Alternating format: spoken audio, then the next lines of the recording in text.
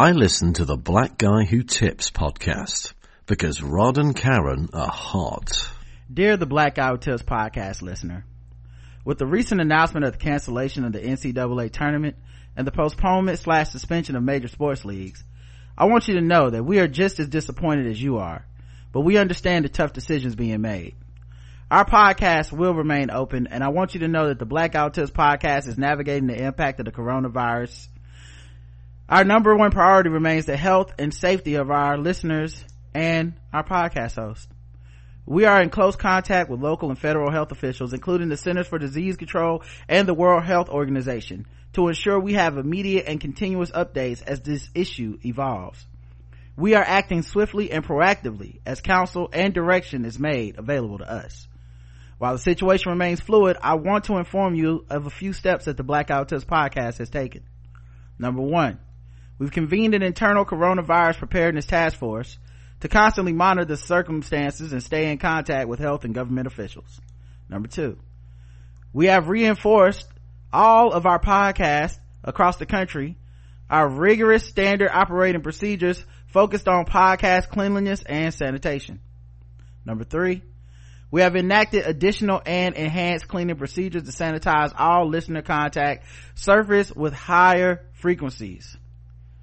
Number four, we are also not letting our podcast hosts come in sick. We don't want you to catch anything through your headphones, get computer viruses, anything like that. And number five, we are asking, please don't touch us. Okay, we don't know where your hands been. Did you wash your hands? Okay, you could be touching your face. We don't know. We're committed to providing a safe, clean, and welcoming podcast for guests and team members across the hundreds of communities that we serve. I want to thank you for your continued trust and support of the Black Guy Who Tips podcast. Rod Morrow, Karen Morrow, president of the Black Guy Who Tips podcast. Hey, welcome to the Black Guy Who Tips podcast with your host Rod and Karen, and we are live on a Saturday, a coronavirus Saturday. Yes, you get a coronavirus. Yes, if y'all like me, you forgot how many fucking emails you were following because everybody and their mama sent you an email. Yeah, look, if you guys have been out there like we have, I know you're probably going through it. I never forget the look on that old lady's eyes as I choked the life out of her for the last roll of toilet paper in Harris Teeter. But things had to be done that I'll never be able to forget, but at least I survived, to live another day. Okay, to now I will be able to wipe my butt well into perpetuity. Okay, we have enough toilet paper in here to last us until, I'm talking July, August, so when the Z-Pac hits, we ready. Those faces of the murdered will never leave our minds, but at least we'll still be here, right? But yeah, this is our feedback show. It's about everything. So you're trying to say the shit may hit the fan, but our asses will be clean. With a bunch of toilet paper. Actually, there was plenty of the toilet paper I used left because it's the expensive kind, right? They went for the cheap ones. You just gotta go if you go look for the aloe vera toilet paper, it's still there, y'all. Don't nobody want that. But yeah, so you guys, it's feedback time. It's time for us to talk about the things that you had to say about the things that we said all throughout the week. The official weapon of the show is the taser, unofficial sport, bullet ball, and bullet ball extreme, and the official virus is coronavirus. Okay.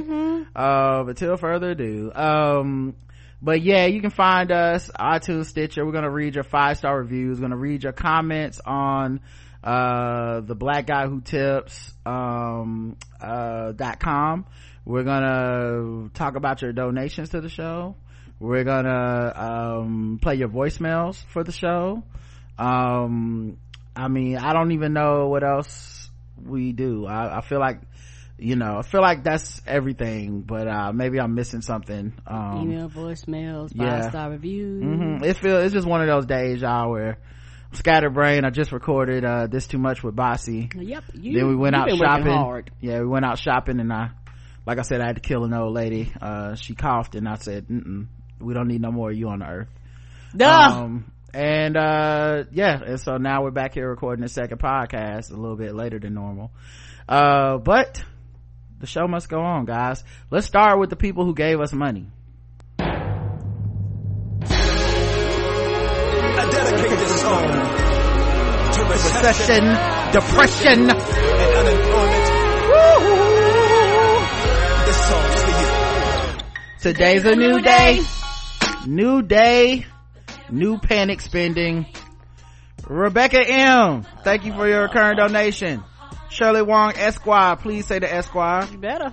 Kelly C, Virginia P, Tiffany B, Jane M, Fourth Wall Comics and Games, Alfonso M, Jeff F, Palmetto Stone Magic, Lindsay B, James C, David C, no relation, Damian Jackson, ooh, I am for real, Autumn W, Bridget R is a brand new recurring donator. Thank you so much. Hey, baby. You could have been spending your money on toilet tissue or pasta, but you chose to spend it with us. Yes, and that means did. the world to us at the end of the world, okay?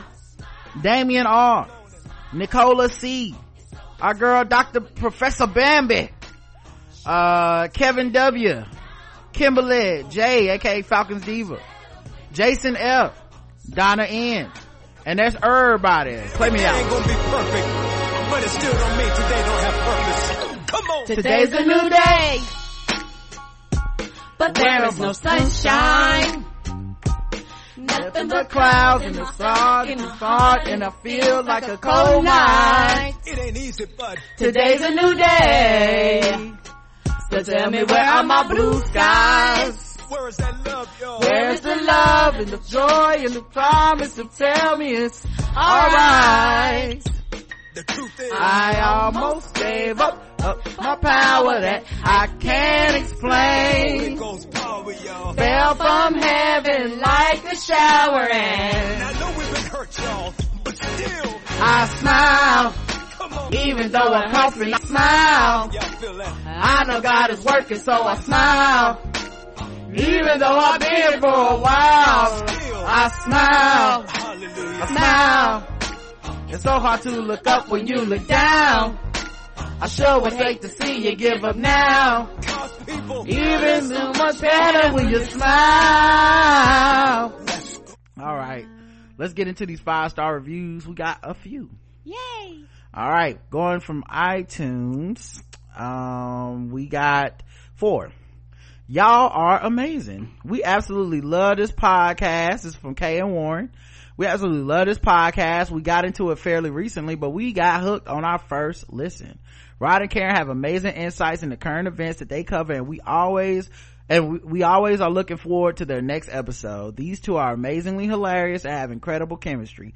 We love listening to them and strongly recommend their show 5 stars. Thank you. Thank you. Appreciate you, Kay and Warren. Unpretentious politics and funny as heck. I'm a 64-year-old white Michigander. What? A Bernie or Warren supporter. I feel you. Despite the disagreement over supporting Bernie, let me say that these two are smart and very funny. I've been listening a couple times a week on my podcast app, Castro. Castro got a podcast app? Oh, you Bernie for real. You fuck with that Castro. You know, he probably about to lose Florida over that Castro. You know what I'm saying? He got a little too comfortable when he was in the lead. My podcast app Castro for a couple of years. I finally downloaded the Apple Podcast app so I could give some star support to the Blackout Tips. Couldn't figure out how to rate podcasts on Castro. I really like Rod's positivity and his tendency to cut most people slack and not be mean. Oh, thank you. Yeah, that's his empathy. We try to have compassion and understanding, and the days of we don't have to see eye to eye, but I don't got to kill you or stab you, them days is over. But we try to be very understanding. You know, I really appreciate that, because I really try to lean into that. I'm not always able to do it. I mean, come on, y'all, there's some people out here that if you can see it for them, you're just a better person than me. But I really do try to lean into that, because I found myself, especially being on social media a lot, losing that part of myself. And I feel like a lot of people either don't have it or have lost that part of themselves. Correct. Or they're at least exacerbating the part of themselves that's always petty, that always takes the lowest road, you know, like, and it's really sad to see how vicious people can get, you know, and it really did take, you know, a couple personal experiences offline and with, you know, a personal experience with people I met online to really have to reflect and look at myself and be like, what am I becoming? Because I don't want to do a show that, you know, calls everybody trash and individually just damns people to hell and stuff when I don't really believe that, you know, like there's a lot of people who make mistakes, but I feel like we're now at a point where everyone's mistakes are laid bare for everyone to see. In the advent of social media, we can share everyone's lowest moment and then we hold them there forever, and I don't think that's right. Nope. But then also, like, most people have some level of logic to what they're doing, and there's a lot of times when I can understand why they come from where they come from. You know, I'm not necessarily able to do it all the time, but, you know, I just try to lean into it more and just kind of be more understanding. And if that means I feel like, if that means people feel like I'm a contrarian or I stick out or I'm too soft, I'd rather be too soft than too hard, man. I don't want to be I don't want to lose that part of myself. And no, you know, I don't want to lose my compassion, because a lot of people have lost just compassion for other people around them. Social media has allowed people to, like we said before, build these bubbles and build these echo chambers and actually don't listen to anybody outside of themselves and their own thoughts, and that's not healthy. People don't grow like that, because you need to be challenged in order to grow. And like Roger said, even if I don't we might not see eye to eye, if I can understand how you got to that conclusion, I'm more apt to have some semblance of respect to be like, okay, that's how you got there. Yeah, and it's been a fine line, because I'm trying to, while also doing that, the other thing I'm leaning into is being more focused on my point of view, how I feel, because that's what this show's about, how we feel about things. And I can't make it so much of considering everybody's point of view that I end up having none of my own. There's some times where I, you know, like about voting, there's people that don't like that I've been very vocal that I think people should vote, that I think especially if you're black, people really did die for your right to vote and you should use it. And there's gonna be people that, you know, I mean, I can think of some that don't fuck with me now because of that.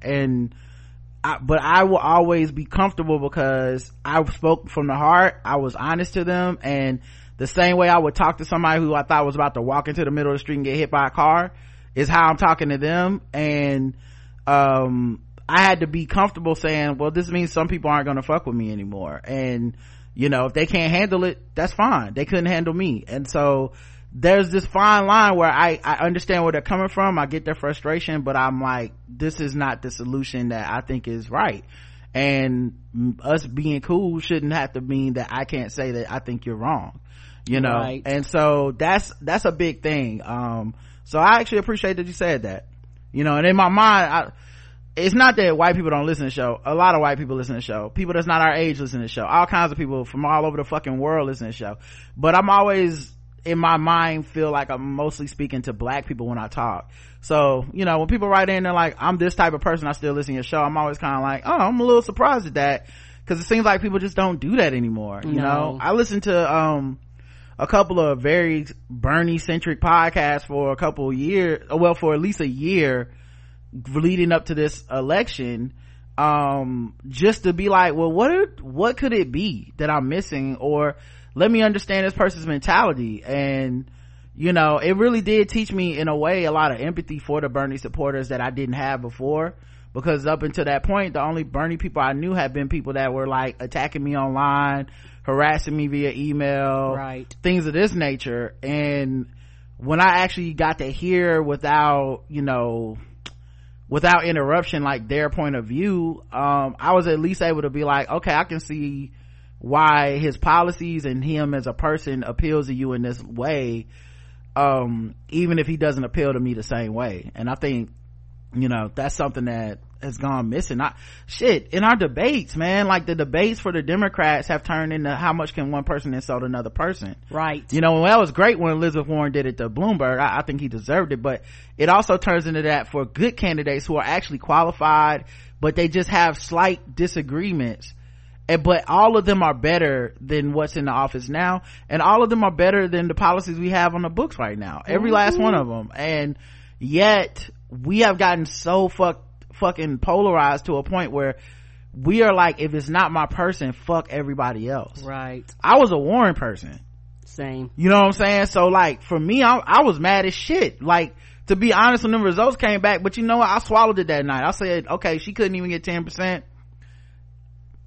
Time to move on. Like, I'm not gonna sit up here and be mad all day and make all these threads and rant and be on the podcast blaming people they didn't understand. No, that's the way the game goes. It's gonna happen to every candidate except one, and she fought a great fight with a lot of honor, and I respect the fuck out of her, and I hope that, I know her political future isn't over, you know. But yeah, so it taught me something to be on that side of things. Karen lays it all out, and that is cool too. Thanks Eric P. Oh, thanks Eric. P.S. Have you guys ever talked about the show Atlanta? If so, which episode? Have we talked about the show Atlanta? Yeah, you and Bossy cover it. Right. So we have a spin-off show called This Too Much. You may see it in your feed every once in a while, because what I do is I put the newest episodes of the show out to the public on our regular feed for about 2 weeks or so, and then I take it and put it on our website behind a paywall. Although our paywall is having issues right now with one of the sign up things. Anyway, and so then people can sign up to become like a premium listener. I think you should go to the blackouttips.com/register now. This will be the easiest way. Sign up and you can choose to become a premium listener. You can pay per month, you can pay per year, however you want to do it. And then on our website, whether there's RSS feeds you can use, you can copy and paste them into your podcast player, and they're password protected, or you can listen straight from our website. And if you have any issues, you can email me, theblackguywhotips@gmail.com. I'll walk you through whatever you need. But so we have reviewed pretty much every episode of Atlanta, I believe, me and Bossy have, on This Too Much. And so we've broken it down. We got deep. Some of those episodes are very long and informative. And we also do This Is Us, and we also do Insecure. So you know, and honestly, it's just a really good excuse to kick it with my friend Bossy. You know, like it's fun and we do a great job, but you know, Bossy's so funny and she is. and just smart. You know, I think you would enjoy it. 5-star review, funny and informative. This is from Carlucci44, I believe is how you pronounce this, or Carlucci. I love this pod. So glad my friend put me onto it back in 2016. My go-to, keep me company when I cook, clean, drive long distance, take a bath, can't sleep, or if I'm being honest, and procrastinating. Love you too. Thank you. We appreciate it. Thank you. From a chronic procrastinator myself. Okay. Subscribe right now, 5-star. Hey Rod and Karen, it's me, Elise, subscribing on my mom's phone. Happy Saturday, heart emoji. Elise mom, LOL is the name of the review. Thanks, Elise. Thank you. Okay, steal your mama's phones, people, if you listening Come to this. on, you know you left one, your mate, husband, spouse, your kids. We want these 5-star reviews. We Be don't like, care. give me your phone, I'll use your account. You see an unattended phone, it's time to steal that and get us on there. Okay? Come on, leave all the stars. Let's see, 5-star review on Stitcher. We got one from Miss Martikins. 5 stars, nuance appreciation, it says. Great podcast that employs empathy and nuance throughout the daily topics, as well as premium reading suggestions. I love the way Rod and Karen, it just kind of trails off there. Side note, this is my third 5-star attempt here. Did it successfully once. Second time, I didn't know why it didn't work. I confirmed the email and everything. Anyway, let me check out a spoiled movie review. Thank you, Miss Martikins. Thank you. And we appreciate the 5-star review, okay? It don't matter if it took you a while. We got it this time, loud and clear. All right, let's get into our episodes on theblackguywhotips.com. We had comments under different ones. The feedback show was Return of Uncle Joe, episode 2058. And we got 3 comments. Let's check them out, guys.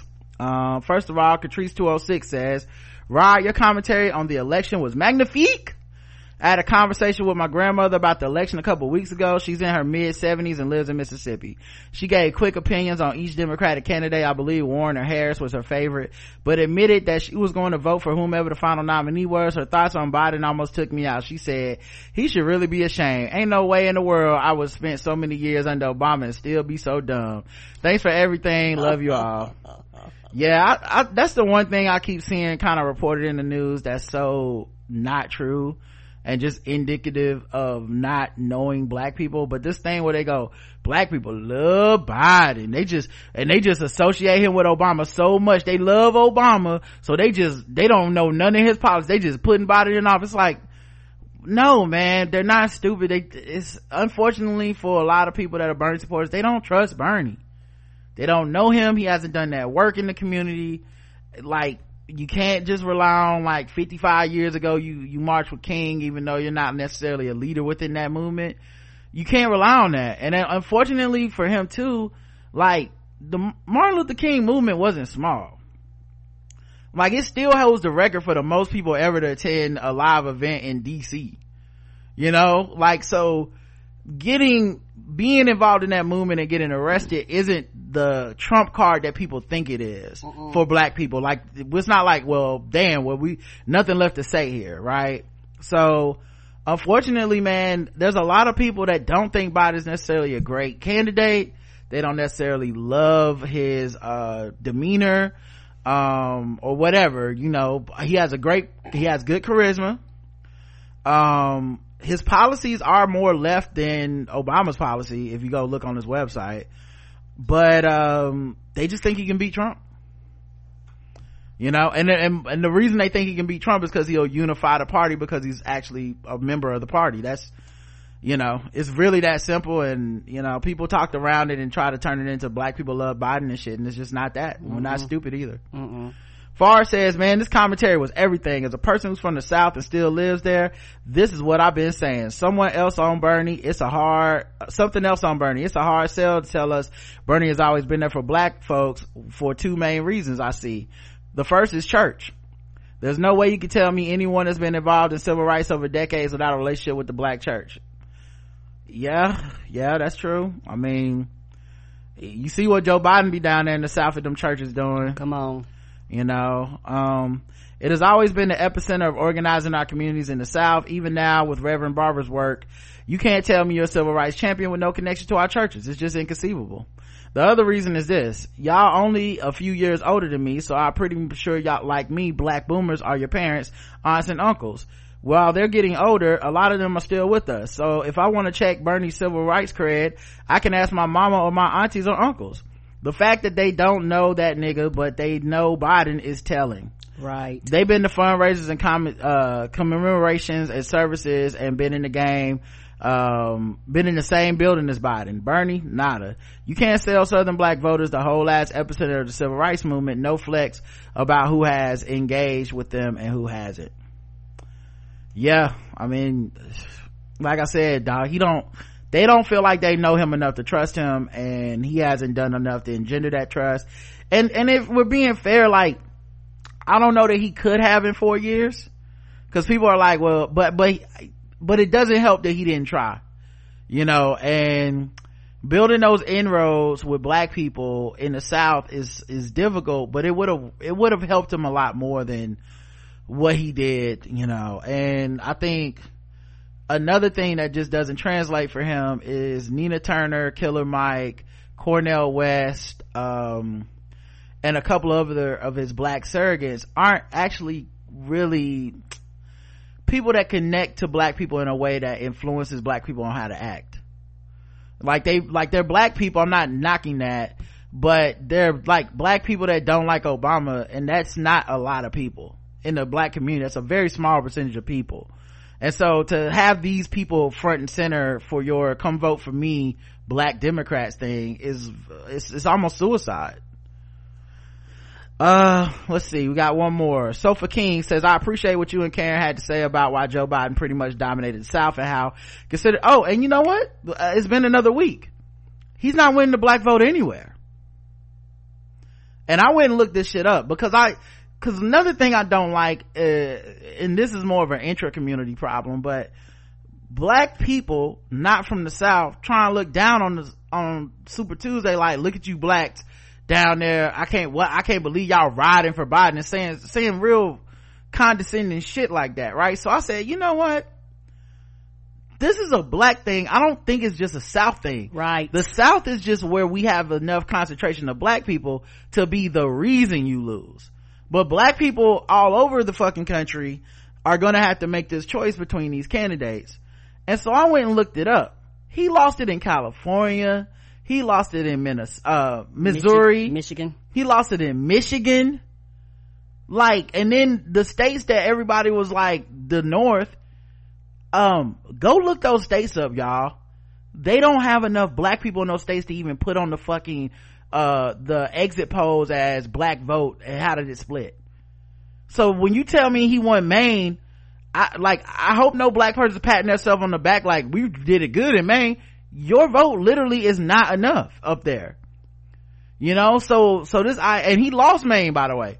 So even this idea that it's black people's quote unquote fault that Biden's winning, well, what about the states like Maine where Biden didn't even put money on the ground to campaign at all, and he still beat Bernie Sanders, and it was on the back of the white vote, many of them white working class voters.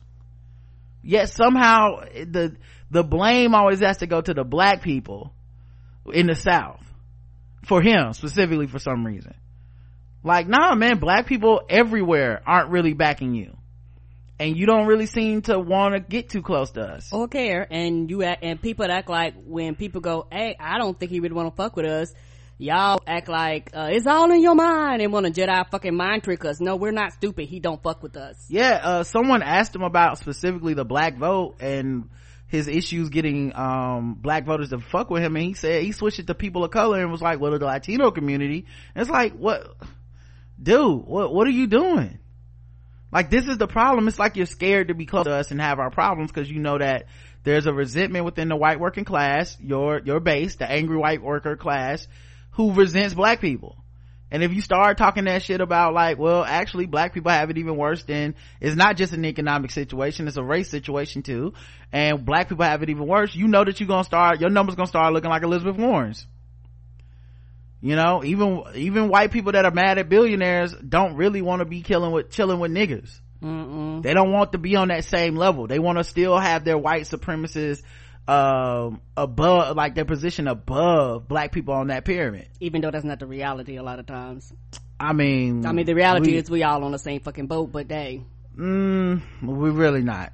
And the thing is, when I mean we all on the boat, there's poor black people just like there's poor white people. Who's white working class and black working class. Yes, you are gonna have white people with supremacy. Yes, you are gonna have white people that's a little bit better economically than we are, but as far as the other side, they look at us all the same. There's no separation in their minds. That's true, but I just want to push back on this, Karen. It's not a little bit. The median black wealth is much smaller than even, like, what is poor for a white person isn't even close to what's poor for a black person, simply because the whiteness has been built on the fact of robbing blackness of its wealth. So even poor white people have like social connections, family, savings, property, things that black people haven't even been allowed to have in general, right? So like say in Boston, the average wealth of a black family is literally $6.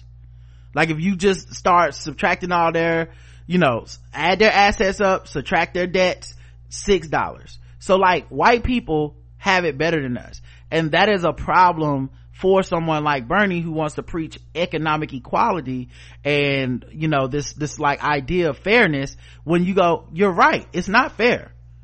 And he's like, I agree with you, but it's also even more unfair for certain groups of people, right? Black women, LGBTQ people, black people, brown people, right? When you start bringing it up like that, all of a sudden that's when he goes to just, it's the economy, it's everyone doing bad, we just need to get everyone on the same page. If we get jobs, it'll fix everything. And that's been what now, 5 years that we've been hearing this. Yeah, and that's why black people not fucking with him, because it's like Elizabeth Warren took the same basic principle, but she would, if you listen to her debates, she would throw in there like, and black women make 64 cents on the dollar, so that 83 cent, that's white women, so we have to do something extra for black women in this situation. And LGBTQ people, they, you know, they're dealing with this certain type of oppression, so in this policy we have to do this. HBCUs and student loans and debt, we have to change that specifically for black students and people who go attend those universities. Bernie, so he refuses to do that, you know, and I think that's costing the black vote just as much as anything else. And I agree with that. And I think for me, the one thing about when we talk about the economy, economics, and people in certain situations, it does not erase racism. And so when you say that, you're actually telling us you don't give a fuck, because racism actually matters. Race matters. And so, you know, when you run away from that, you're telling us that you're going to leave us behind. We're not stupid and we're not dumb, because we're actually part of the economy too. But we also know how these rules are implemented. We also understand that white people benefit from all this shit, even though they're going to be affected by the same fucked up rules that they allow to come on us. They're going to be affected too. And that's why I say we're on the same boat. I do understand what you're saying. Yeah, you know, let me just stop right there. I'm not saying we're not on the same boat. It's like we're on the same boat, but they drown last, and they're happy. They'll be happy to drown last, is my point. Right. And so I just want to say that distinction is why, because people always go, it don't make sense, they're against their own interests. No, that distinction is why they're okay with people being poor. They're against socialism. They're against welfare programs. They vote for people that cut the programs they love or need to live. They cut those things, and they vote for the people who talk about cutting those things only because they go, well, yeah, with my white privilege, I'll be the last one to drown. And that's just better. Even if I'm a poor white person, I'm not trading places with these blacks. Oh, they never would. Yeah. Sorry to get caught off on that tangent, Karen. Yeah, so back to this. One of the things you mentioned particularly caught my attention was how the wokey wokes who want to change the Democratic Party from the outside the party will often cite that the DNC hasn't done enough for black people. And I love your rebuttal. Show me the progress that's happened under Republicans then. Yeah, there's a logical fallacy that they don't want to entertain, because it is a very emotional thing. And when you bring this stuff up, they basically go, so the lesser of two evils, and I'm like, isn't everyone for less evil? Who's for more evil? Right. When has more evil helped you? It just puts you in a worse position. You know, it's like if you're playing a basketball game and you're like, hey, would you rather be down 5 or would you rather be down 20? You know, like there is a difference strategically to what's going to help us win. It's like, well, if we can't come in and win the game right away, then why play? It's like that's not how basketball works. That's not. Ain't you ever heard of a fucking upset? What's wrong with you? Yeah, the game will continue to be played whether you participate in it or not. Right. At least participate. Shit, right. You might get an overtime. Right. You might win. It reminds me of a tired talking point that frequently gets brought up online in almost equal measure by the wokey wokes and the deplorables. Every now and again, you'll see one of the groups post a link about struggling cities with Democratic leadership. Look at the crime in Baltimore. Look at the crime in DC. You know, Flint has a Democratic mayor, and so on and so forth. They'll just drop the list on the table and lean back all smug like they just laid down the big joker. And it's like, okay, congratulations. You managed to provide a list of Democratic controlled cities where shit is bad for black people. Now, where's the list of all the Republican controlled cities where shit is good for black people? Right. Oh, you mean it ain't such a list because those cities don't exist? Oh, all right. I see you there, player. Right. The other thing that I wanted to co-sign was about black people support. Oh, wait. And the other thing I would say too, no one's saying you get a Democratic leader, work's done, let's go home. It's you get a Democratic leader and you stay on their ass. Right. No one's trying to stop. Like I keep seeing this. Y'all don't want us to be critical. No, be critical. Understand that your criticism you can still have unfounded criticism. You can still have unrealistic criticism. Not all criticism is valid. And that's what they think. I should be able to say any fucking thing, and if you say anything back, you're essentially just, you know, you're in the Democratic plantation, you love the Obamas or whatever. It's like, no, I can be reasonable about this. understand your critique and be like, this is how I see what you're saying. They don't want any fucking retort to it, and if you do, you get labeled something, right? So it's kind of that issue. The other thing I wanted to co-sign was about black people's support for the Obamas and how the hatred that you see online doesn't translate to meat space. MEAT space, as like real people space. I hadn't heard that one. I work at my family's gift shop where our customer base is like 90% black, and one of the top sellers we have is a line of Michelle Obama handbags. They're prominently displayed behind the counter. That sounds nice. So that everybody can see them when they come in the store. I have never, not even once, had somebody come in to see those bags and then react and discuss like, ugh, so y'all support the deporter in chief, huh? That shit doesn't happen in real life, man. I don't know what kind of shit the wokey wokes online be on, but it don't be like that around here. Yeah, man, like I said, man, and even in real life, a lot of them don't have that same fucking energy, because they got family and friends and loved ones that have these opinions. That result Tuesday, the last 2 Tuesdays, to be honest, last 2 really exposes to you how much people that claim to talk for black people don't talk to black people and aren't really talking for us, and that's one of the things with this show. I've always spoken for myself, but I feel like me and Karen, we in the nexus of blackness, we in a hub of blackness. We might not see everything, we might not hang out with everybody, but we definitely speak like regular black people, I guess, for lack of a better term.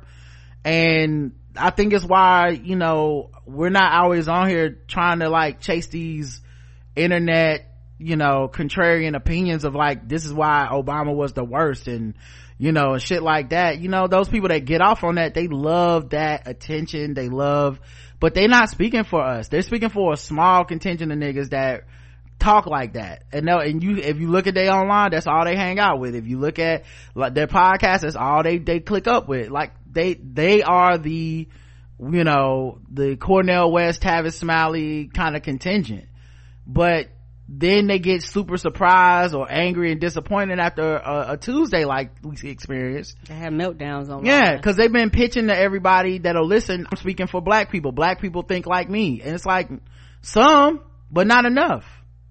And you're not really being convincing with your condescending bullshit.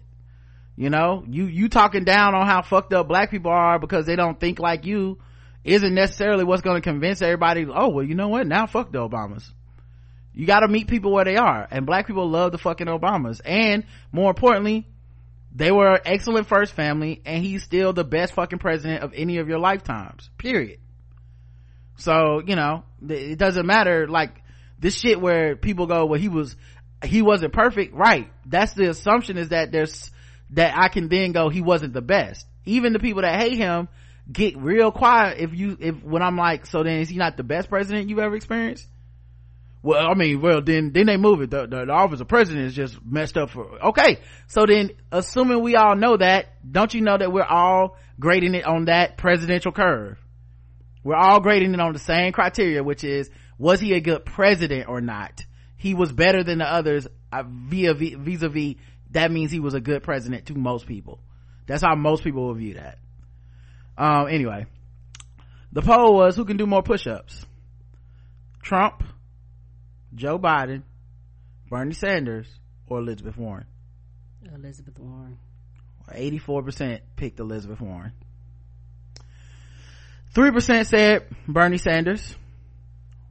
11% said Joe Biden, and Trump got 1%. Now I'm assuming Bernie fell in the poll because of the heart attack, because I mean his jumper is wet from mid-range, or it used to be, but having a heart attack a few months ago probably make people a little nervous.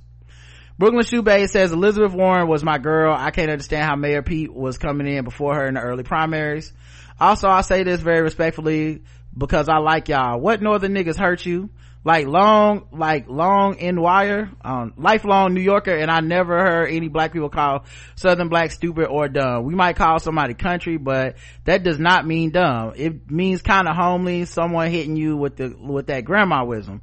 Only insults I heard were of white southerners, hicks, and rednecks. Don't mind me, I'm in my feelings. Yeah, I was about to say, because I don't want to be mean to you, but you can't invalidate our experience with northern people. One, many New Yorkers that have come down here in my lifetime, just on an anecdotal level, right, have been so fucking like disrespectful and rude and talk bad about us down here. Even family members that came down here, and you be like, the fuck is wrong with you, nigga? Yeah, so you it's not act like you know. Yeah, so like I said, I'm trying not to get upset about it, but it's not something we made up. Like, let's not gaslight us like that, okay?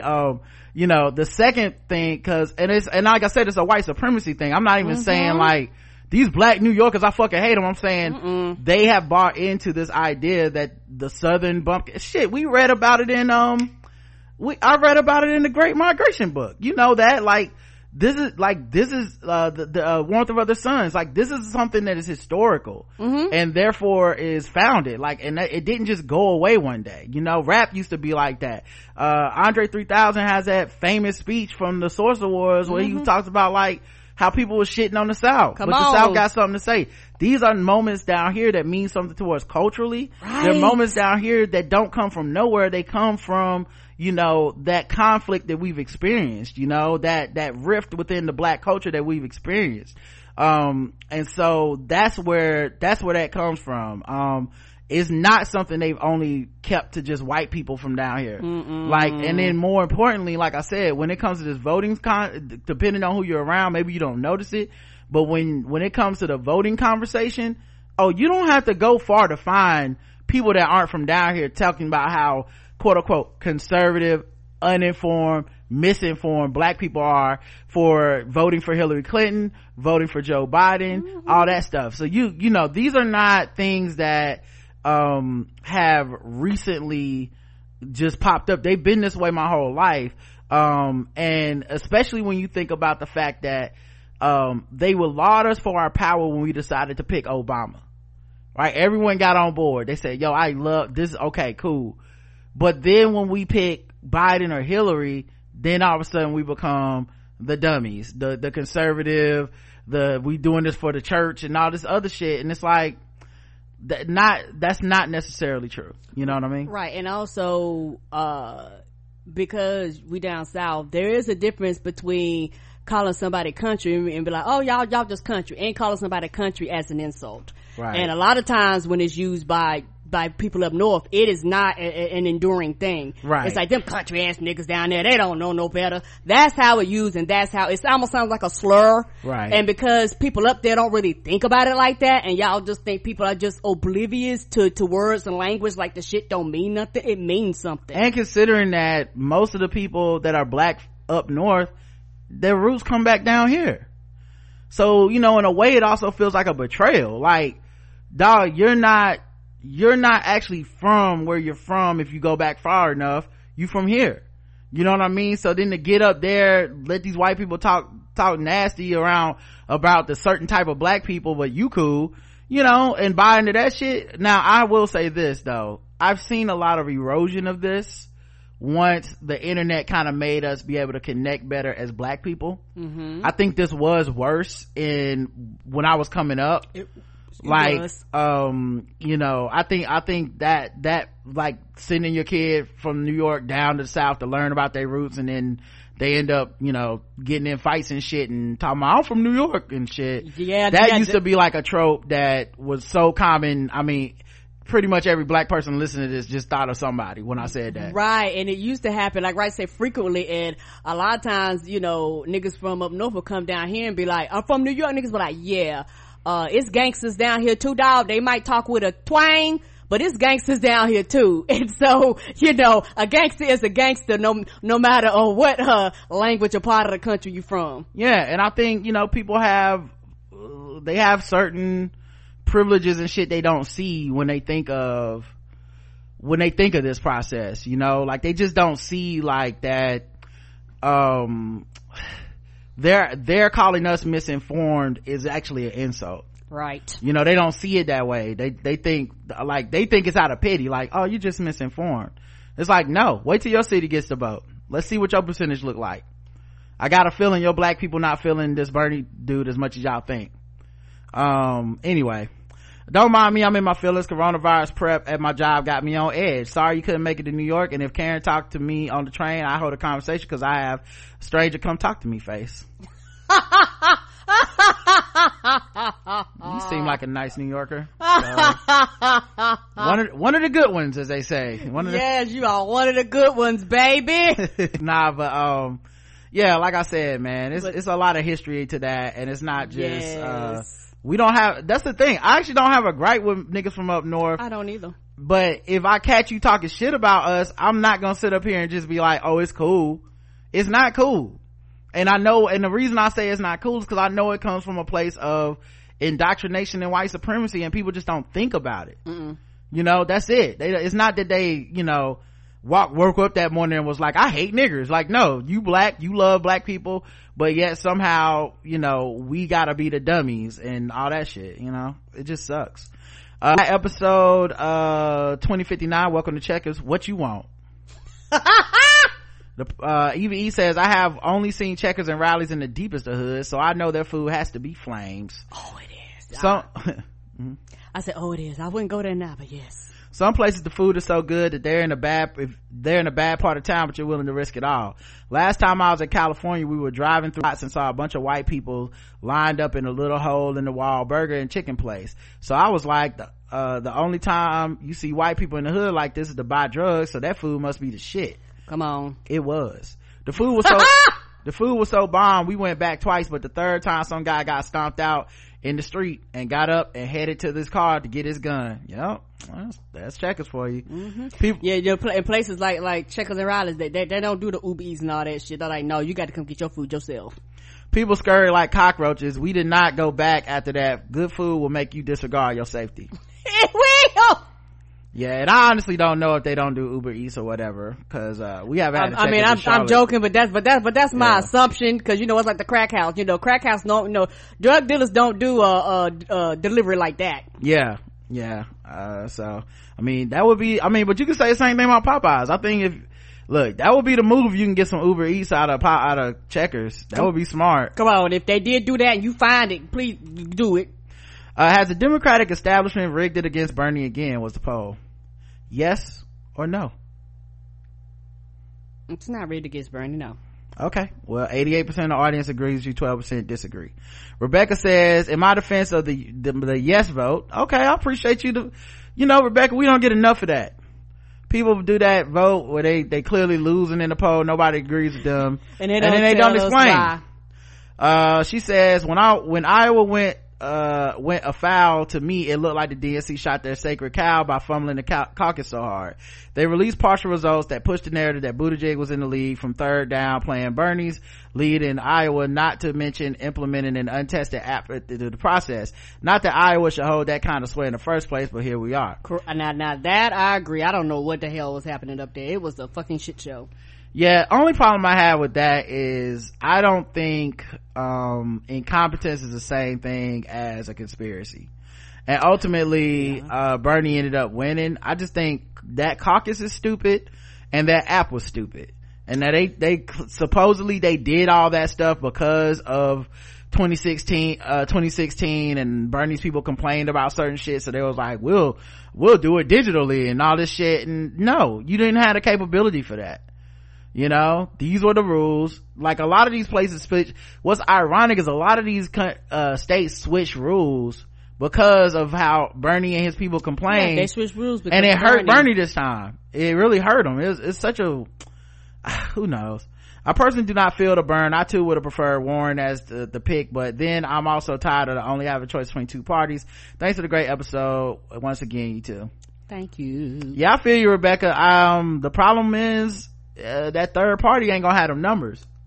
Not a third party could work in America, and maybe even more than three, but it would need to be doing work on the ground all the time.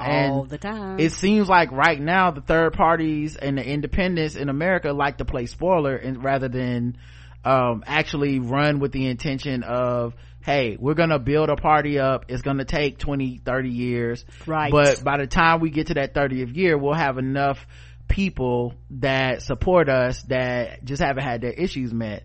Now, here's the other thing though that I think people haven't considered about needing more than one party. That doesn't mean that third party will somehow be an amalgamation of the issues you love.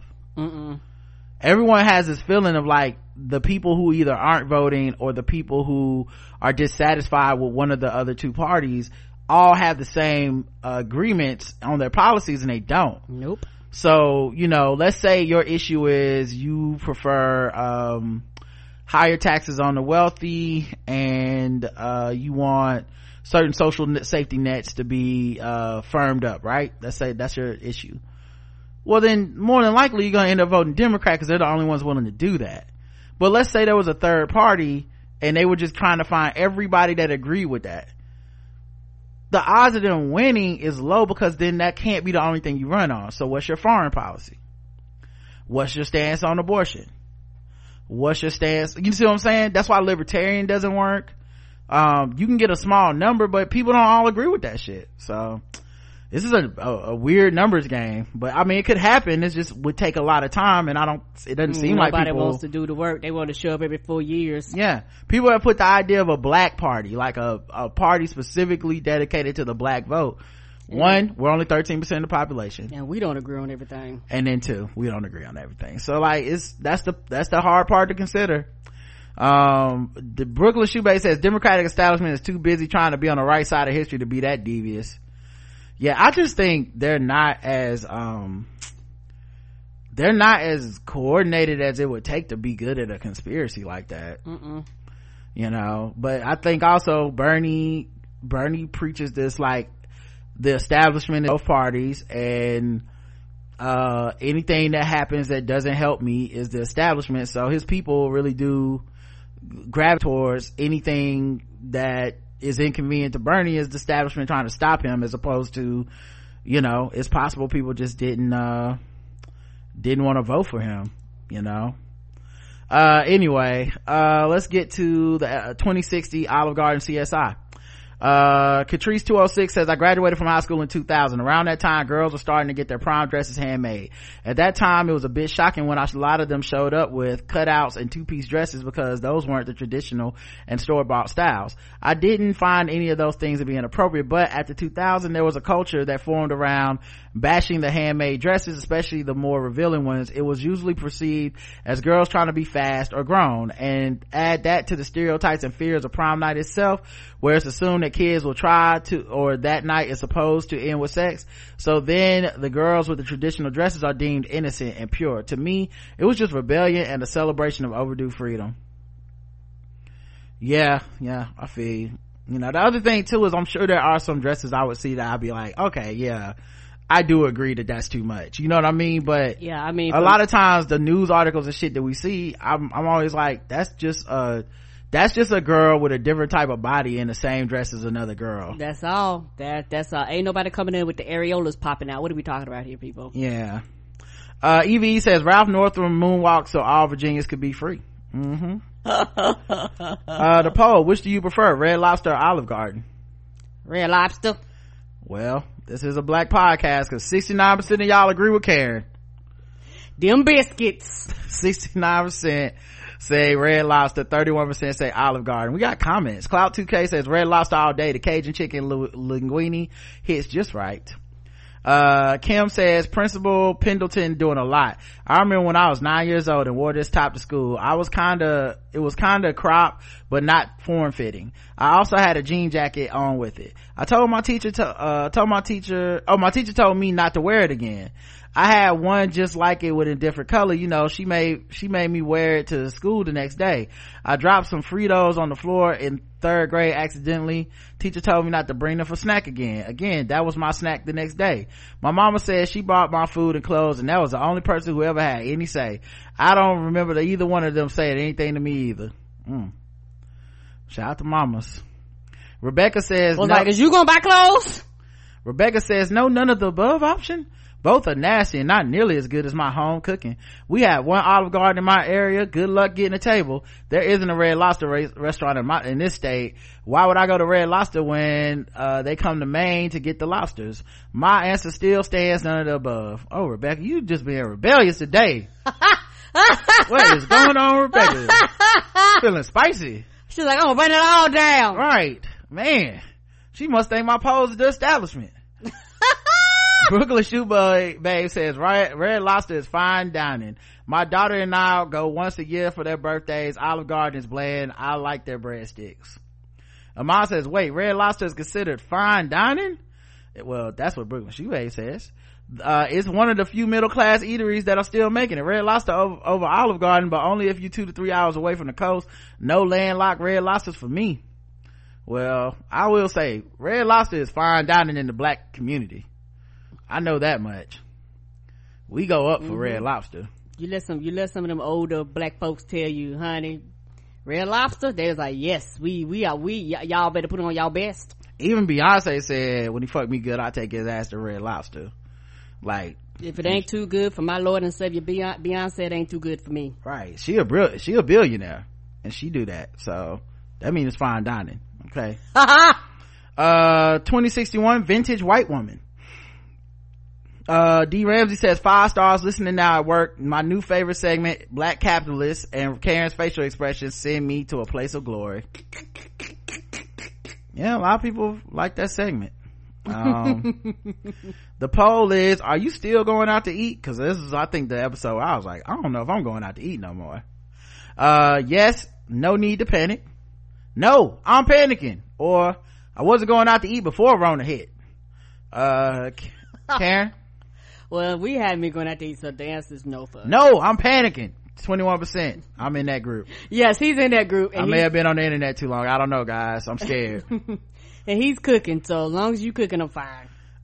Yes, no need to panic. 48% still going out, which, I mean, totally rational, totally reasonable. I read something today about the idea of going out to eat with that Rona on us, and it doesn't sound like it's a bad idea, but every time I look at these other countries, which is where they say we're heading, I'm like, they not eating. Down. Italy or Spain today was like, yo, no restaurants, no movie theaters.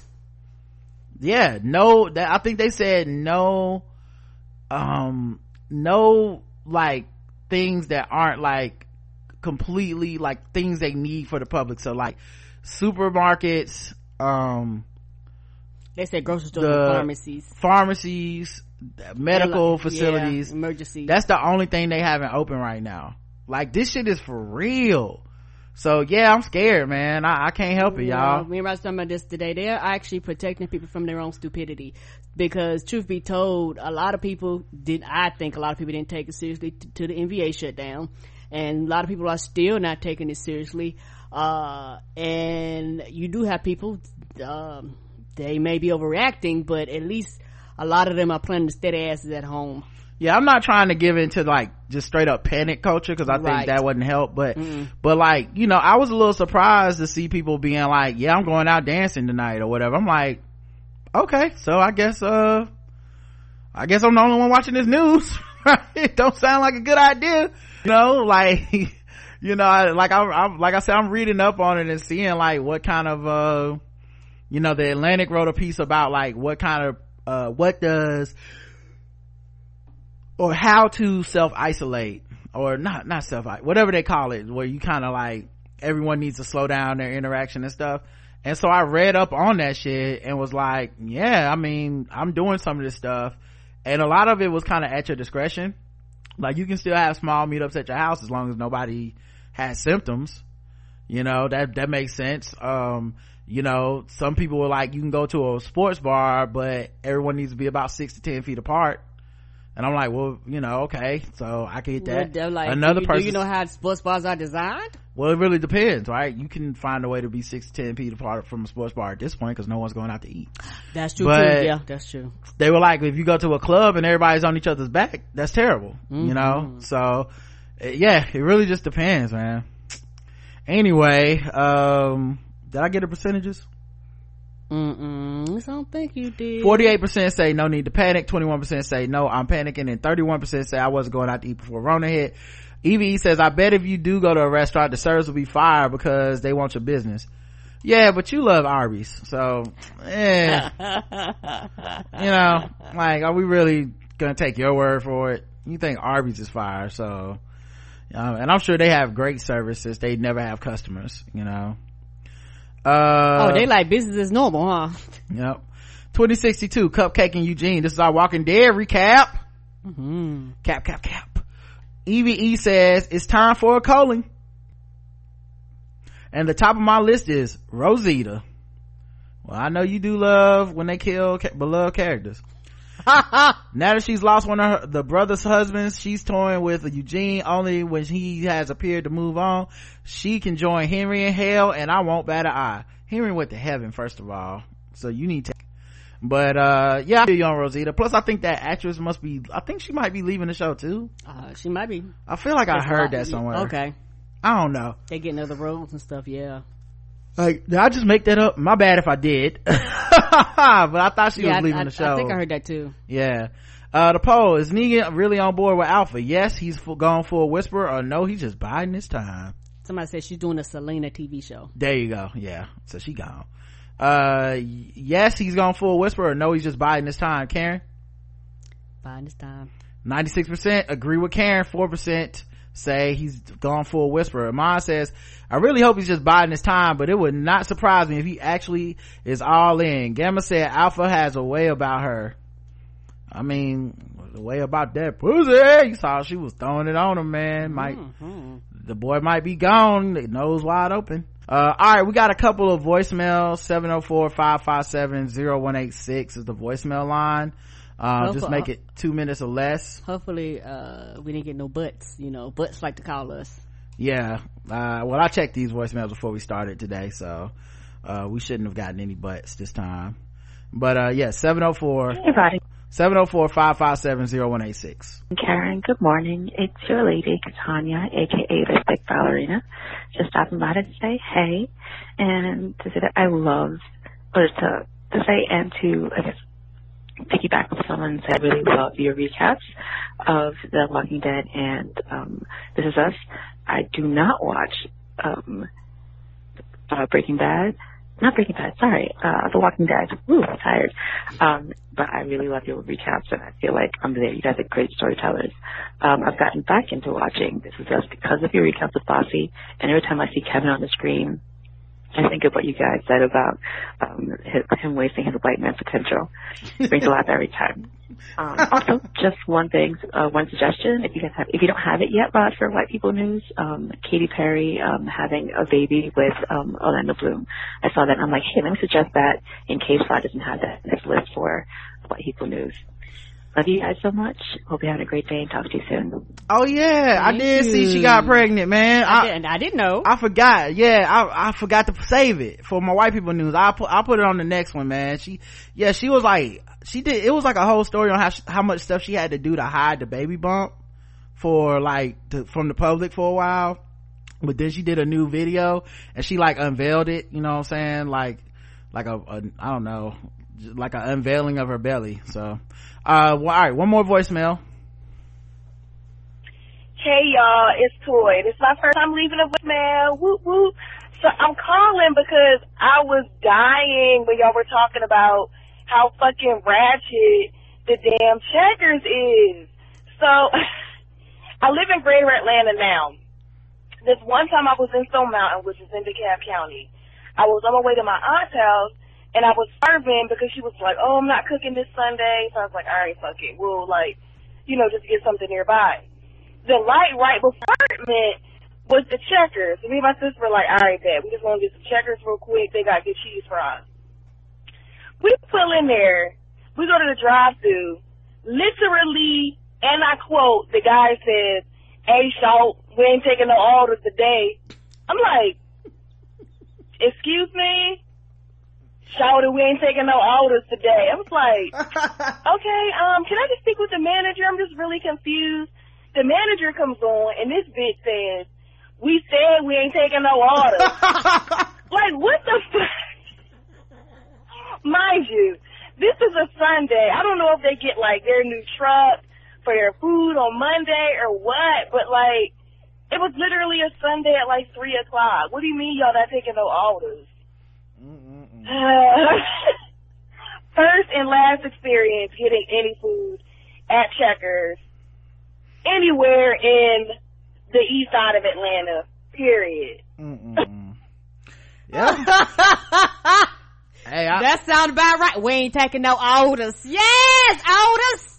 I'd love to say I'd love to say that I don't believe that about a Checkers establishment, but I mean, look, the truck didn't come in. They was like, we about to close. I've been there a few times where I don't know if they ran out of food or if they closed early, but they just didn't answer. I've been there before where they did that, where I was just like, okay, I'm waiting at the drive-through, and they don't never say shit, and just drive out the window and try to look in and be like, is anybody even fucking in there? And they be in there like, yeah, nigga, we not taking orders. So at least they did you the politeness of saying we ain't taking no orders. Right? But I've been there, like I said before, where they just like, nope. E-Dating Tings is the podcast, the email title, the email we got at the blackouttips@gmail.com. This is from Raphael. It says, howdy Rod and Karen and the amazing awesomeness of podcasting. As a retired serial dater who was all about the apps, you were right about us men being terrible with our selfies. It was after I moved to NY and decided to join Tinder that I started suffering from having one too many frowning selfies. Of course, I blamed the women. Didn't help that I was hanging with a fellow woman basher back then. Yeah, birds of a feather. That's how they do it, man. Start influencing your brain.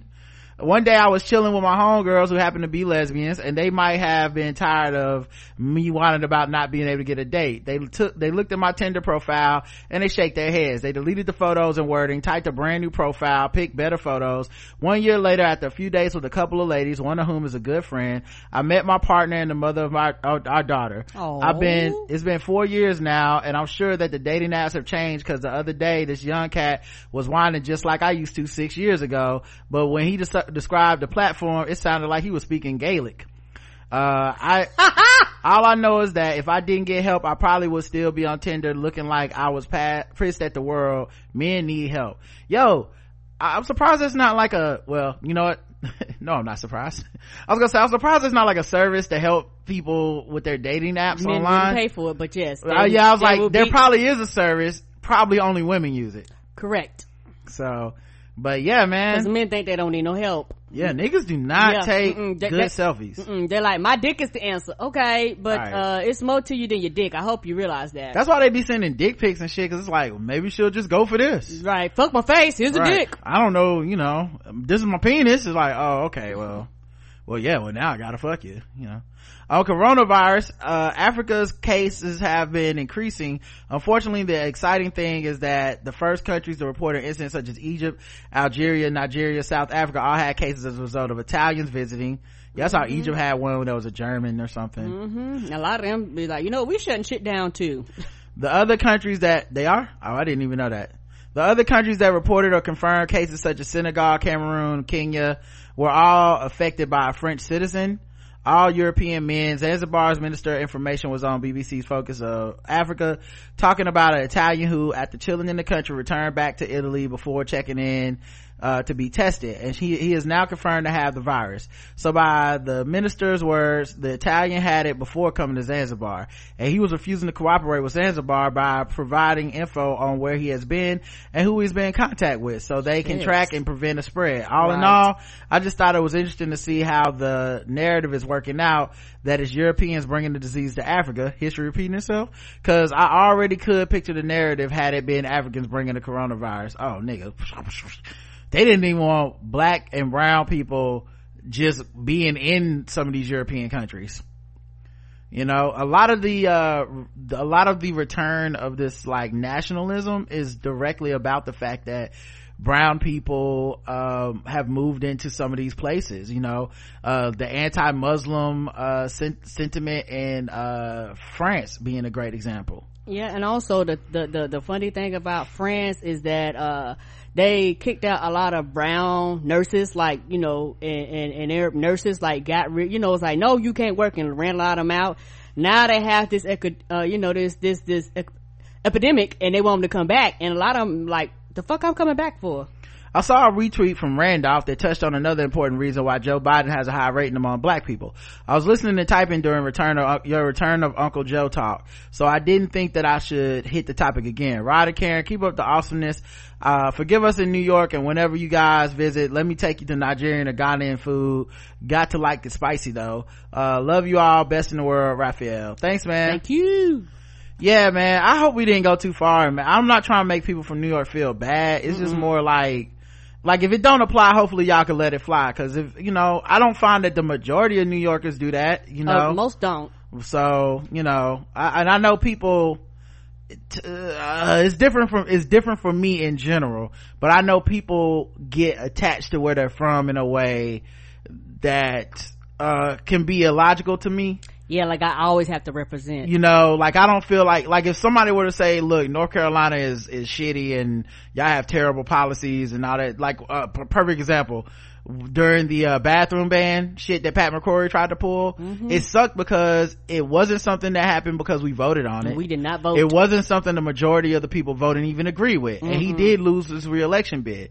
But when people would say North Carolina is a bigoted state for about 8 months to a year, I wasn't about to be like, I'm from North Carolina and let me tell you, I'm not a bigot. I was like, no, that's accurate. That sounds about right. Yes, them is facts. Okay, like that's some shit we did, and that even if I'm not a part of it, even if I'm fighting against it, I would be gaslighting you to tell you that's not a thing. Right.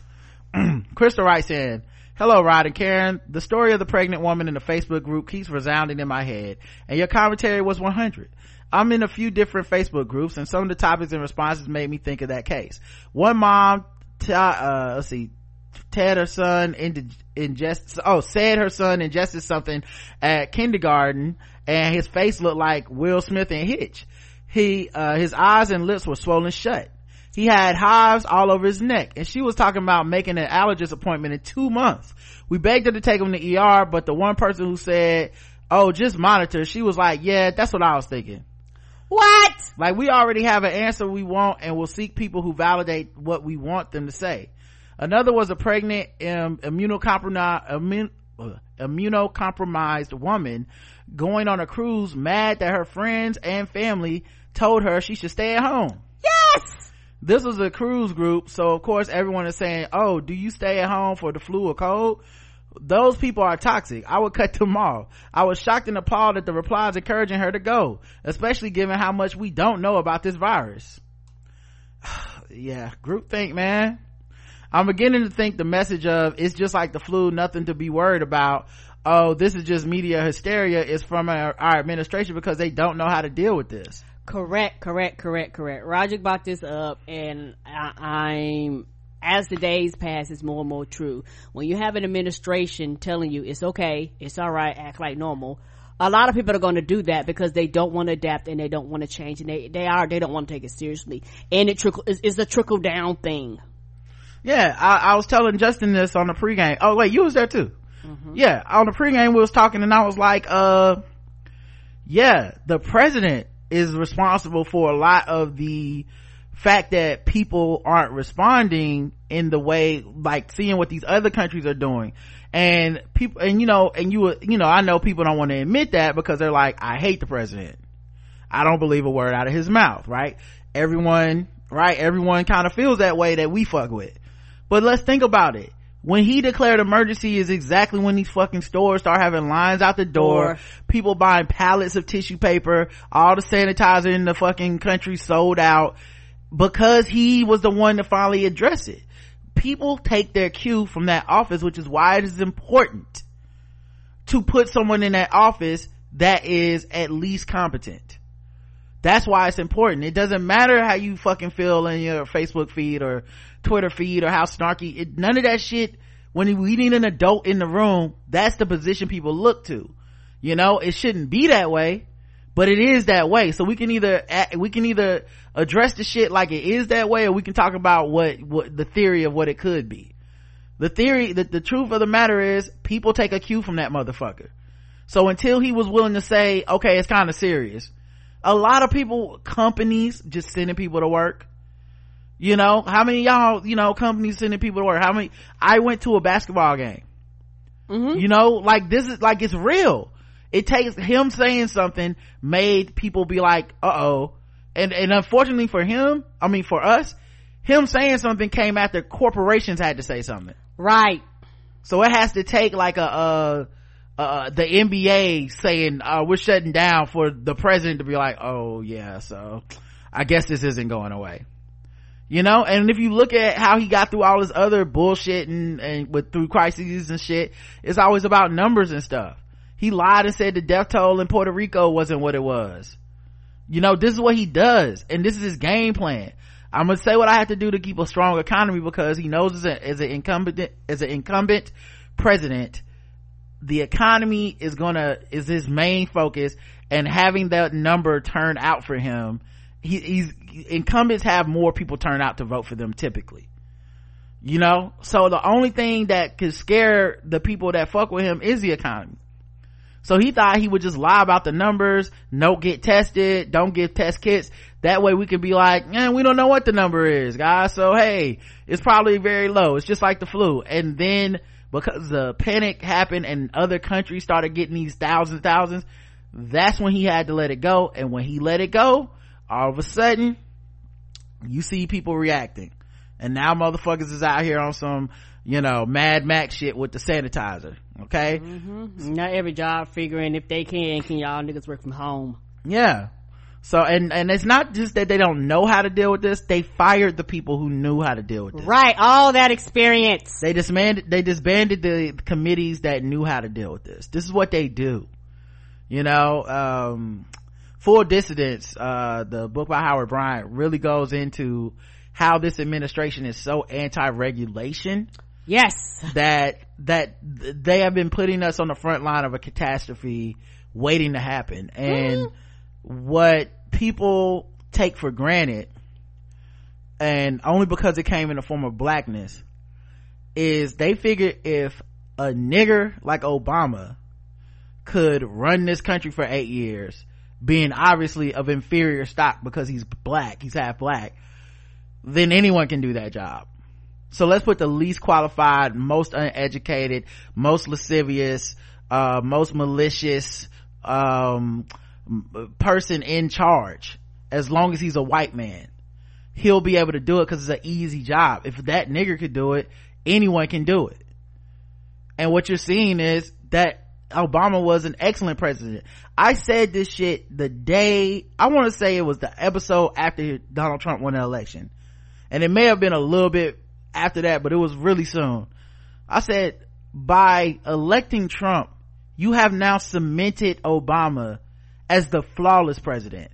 If you think the progressive people that hate Obama were having a hard time before Trump with getting us to be like, well, Obama wasn't perfect, there's some things he needed to do, now it's impossible. Right, and people gonna look at you like, if you don't get the fuck out of my face, people would kill to go back to Obama. Right, I will vote for his ass again in a second. Like, this is like, it's like, yeah, it's literally impossible to Trump tested negative for coronavirus, and Ben Carson coughs and touches his face. God damn it, son of a this nigga. And you know what,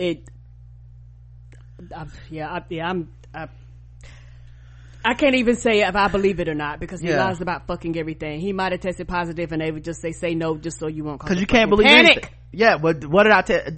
We talked about this in regular life, right? Not on the show. Yeah, Karen was saying like, they need to test him, and I said, Karen, he lies so much, you're not gonna believe the results of the test. And she was like, it was either Karen or Bossy. Sometimes I get it confused. I talk to both of y'all a lot, but I was like, that because he lies about so much, it doesn't matter. He need to get a test. I say, are you gonna believe him? Right? Because he had his doctor come out and say he don't need to take a test. Right? He says he don't got it, so he ain't getting tested. Then he goes, I'm getting tested. Then the results come out, it's negative. And the hypothetical I propose is, Karen, what if it comes out and it's positive? You'll believe it because you don't like him, right? He definitely got it. I knew he had it. But then what's he gonna do? Get online and be like, I don't got it, right? Because he lies. That's what he do.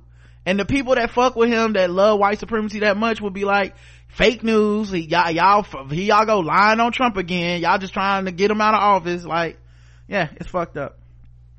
Crystal goes on. So they want us to not ask questions and brush it off like it's fake news. I understand we shouldn't panic, but the level of indifference is astounding to me. Just some thoughts of the day. Yeah. And people are going to panic specifically because of the mishandling of the situation. Right. you know, and because we've been in a constant state of panic, this is a fucking perfect storm, right? What is happening right now, a catastrophe on the watch of an arsonist. Like, this is the perfect storm for panic. Like, even I don't want to, you know, I've been doing like a little bit more staying offline. I've been watching TV, binging shows, reading, because I know being online aids the panic feeling, because people keep sharing every negative story, every person with a check mark that has a hypothesis that, you know, 300 million people will be infected and shit. Everyone keeps sharing it, but we're literally living through something that's almost unprecedented, and in a time where technology has connected us in a way where we can do something about it in a way that we never have before, but we can also see what isn't being done in a way we haven't before. So I think we're just in a very high stakes situation and everyone's at their limits. Correct. And in my personal opinion, it's been like this ever since he got elected. It has been a fucking catastrophe and a shit show and a shit storm ever since he's been elected. It's always been something swirling around him. Every time you turn around, something happen. He's had the most of people associated with him that have been in the White House office and that are around him that are crooks and criminals and thieves, and a lot of them have been to jail, pled guilty, on probation or whatever it is. And so this is just another thing on top of that to me. Yeah, and he lies so much that does it even really matter? Right, because I don't believe it. Yeah, it's not like any of us are sitting around like, you know what, this is the time where I think he's telling the truth. Like, we're all like, this nigga be lying, so who fucking knows? That's the point of him lying. He's like a nigga that cheats all the time. He just if a nigga is cheating on you, they lie about everything. I'm going to the store, I was at work, I went to get the paper, I had overtime. Yeah, they gaslight you. The heat is on. I see, you know, the AC is on cold. Oh, you just tripping. It's not cold in here. Like, they just consistently want you to doubt yourself so that they can tell you any fucking thing. You either get exhausted and you give up and just go do whatever you gonna do. It don't matter. Or you become fucking part of the lie and go, oh yeah, my baby wouldn't lie to me. Fuck y'all. So, let's see. Burning question. Monique says, hi, Karen and Rod. I just have a simple question. Why the fuck isn't Trump himself quarantined? He's been in the presence of more than 10 people that have either tested positive or have been in contact with the Brazilian delegation that tested positive. This is beyond words. Peace and love to y'all during this time. Kim Dot. I feel like that's a rhetorical question. Like, he not quarantined because he don't want to be quarantined. Right. Let's see. John writes in, Rod, your political analysis has been so great over the past couple weeks. Hell, you and JL Covan called it when you joked that Biden was the only candidate that could out white man Trump last year. Yep. One thing I wanted to add from the world of mostly white Dem progressives, there's been a ton of organizing on the left since 2016 election, and groups like Indivisible and Swing Left have been putting lots of time and energy into voter registration and getting out the vote letters and postcards to voters in red and purple states. We saw the results with the record turnout in 2018 blue wave election, and it looks like that momentum is continuing, fingers crossed. But a lot of white progressives, especially Bernie supporters, looked at that and thought it was an enthusiasm for Bernie or Medicare for all / Green New Deal, etc. I think Bernie's campaign made the same mistake of misreading the political tea leaves. Yeah, I read an article about this last week. I just didn't read it on the show. I can't remember if I saved it for the show, so we may talk about it next week. I don't know. Okay. But it makes perfect sense, you know, and because I'm not in that Bernie hive, I may not have been clued in enough to really be like, oh, you guys totally don't know what you're talking about. But they associate the enthusiastic turnout of 2018 with this, like, yeah, Bernie did that, look how turnout is up, and they just failed to recognize the numbers, and that it's not that, it's people don't like Trump.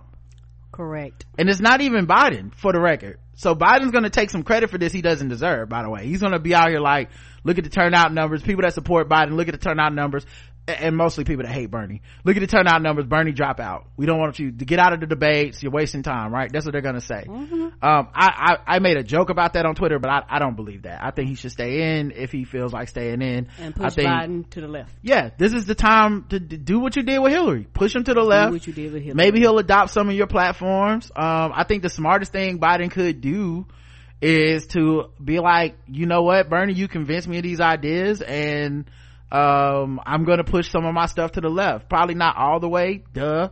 He's not gonna run on Bernie's complete campaign, but if you guys have looked at Biden's policies on his website, I mean, he's more left than y'all give him credit for. You know, $15 minimum wage is his shit on his website now. Like, he does want a form of universal health care, but he wants to allow people to keep their insurance as well. You know, like, it's not the thing that people are saying where it's like he's a Republican and in hiding and stuff. But you know, the thing is, the Bernie people hate everyone who's not Bernie, but I just think for the sake of the country, Biden should be listening to ideas that will push him to the left, and I do believe he's capable of doing that. I mean, shit, in 2008 he was attached to the Obama ticket because he was more to the right of Obama. Now look at him, you know, he's come a long way in just 12 years or whatever. So I hope his VP pick is someone progressive like that. Agreed. You know, I can't decide if I would rather him have Elizabeth Warren or go with a black woman there, you know, to be honest. And of the black women, I know people, I can't remember Val's last name, but they're floating her. Obviously Kamala Harris, they're floating, and Stacey Abrams, they're floating. I like Stacey the most of those people, but at the same time, if I'm being fair, I'm not 100% sure of Stacey's like platforms. I know she wanted to do stuff about student debt and stuff like that, but you know, I'd be lying to say I knew Stacey Abrams' foreign policy or certain things I don't know about Stacey. You know, I just know she's getting people out to vote. So yeah, we'll see what happens with this if he continues to win, you know, and there is still a chance Bernie could win. It's just not a high chance, but I mean, you never fucking know. Biden gets up there and says, that's why you play the game. Get up there and say the N-word tonight. Hey, maybe, you know, we talking about something different on Monday. You know, come on. On Sunday night, he's just out there like, you know, back in my day, I used to tell niggers. And then we'd be like, oh shit, Bernie just won. Right? So it could happen. Anyway, on the topic of Trump, Obama, and coronavirus, here's an article that explains Obama actually created a multi-agency organization to study and fight exactly these sorts of animal to human viruses after the SARS and Ebola outbreaks. So of course Trump cut his funding and dismantled it, a move that will make the death toll and economic damage of coronavirus that much worse because of his racist pettiness. Yet, you know what else? I was thinking about this. Y'all remember in 2007 when Obama was running, in 2008, and he wanted to do the Obamacare, and Republicans were against it, and one of the lies they told was it'll have death panels. It will sentence the elderly and infirm to death. There will be a panel of people who look at you and go, we will decide if you get health care or not. Do y'all realize with the coronavirus and its penchant for hitting people with pre-existing conditions and hitting people that are older, they literally have exhausted the capacity of certain countries' medical systems to where upon entry in the emergency room, doctors in Italy are having to make a decision on whether you live or die right away, and that could potentially be a result in America. So these people whose entire fear-based tactic was you won't get the health care if you're older and infirm, they are going to let that happen to America.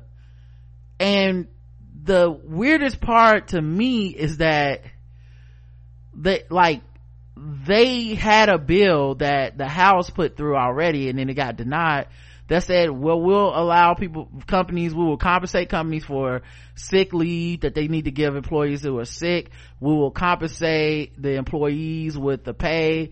And there were a couple other measures in there to help mitigate this, and Republicans voted it down. So with what you just said about them disbanding, you know, the pandemic council they had, and this, you know, voting down this bill, they literally are sentencing people to death.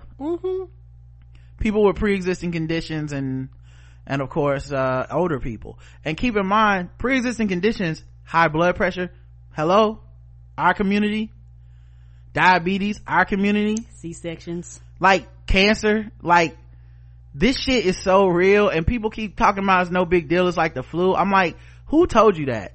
Donald Trump, right? So you going around saying the same shit Donald Trump said, right? You going to the club tonight cause fuck it, right?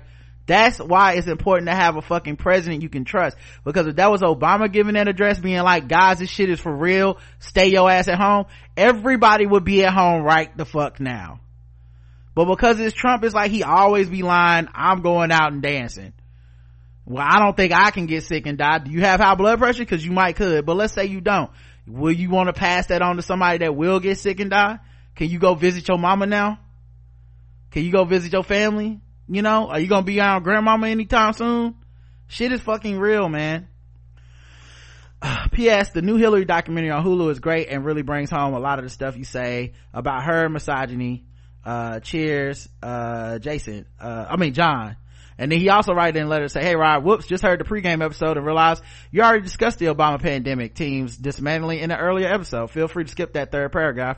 Cheers and be safe. You know what? I'm glad that we read it. I'm glad we said it on this, because pregame's behind the paywall, so everybody doesn't get to hear those conversations. Right. So, alright man, that was all the feedback. Thank you guys for listening. Alright, we'll be back tomorrow. I mean, we ain't got shit else to do. We gonna be stuck in the house. Ain't no sports. Ain't nobody sports. You know, I'm just gonna be binging TV shows, and you know, we'll probably my video game, do some podcasting. I did ask people on my Facebook wall, like, you know, do people want more or less of a podcast? Because now you're not, a lot of people ain't at work, they're at home, they might be chilling, playing video games and shit. And they was like, for the vast majority, now these are people that follow me on social media, so there's a, you know, they're biased, but right. The vast majority was like, nigga, more, we want, please, because I was gonna have nothing else to do. I was like, maybe we should take the week off if motherfuckers gonna be at home without shit to do, like, you know, like they probably just sitting at home being like, watching TV, playing video games, and everybody was like, no, I'm gonna need these podcasts, I don't want to kill my children, okay? So we'll be back, guys. We'll be back, do some more podcasting tomorrow, man. Thank you guys for listening, and we appreciate y'all, and until next time, wash your hands, don't touch your face. I love you. I love you too. Mwah.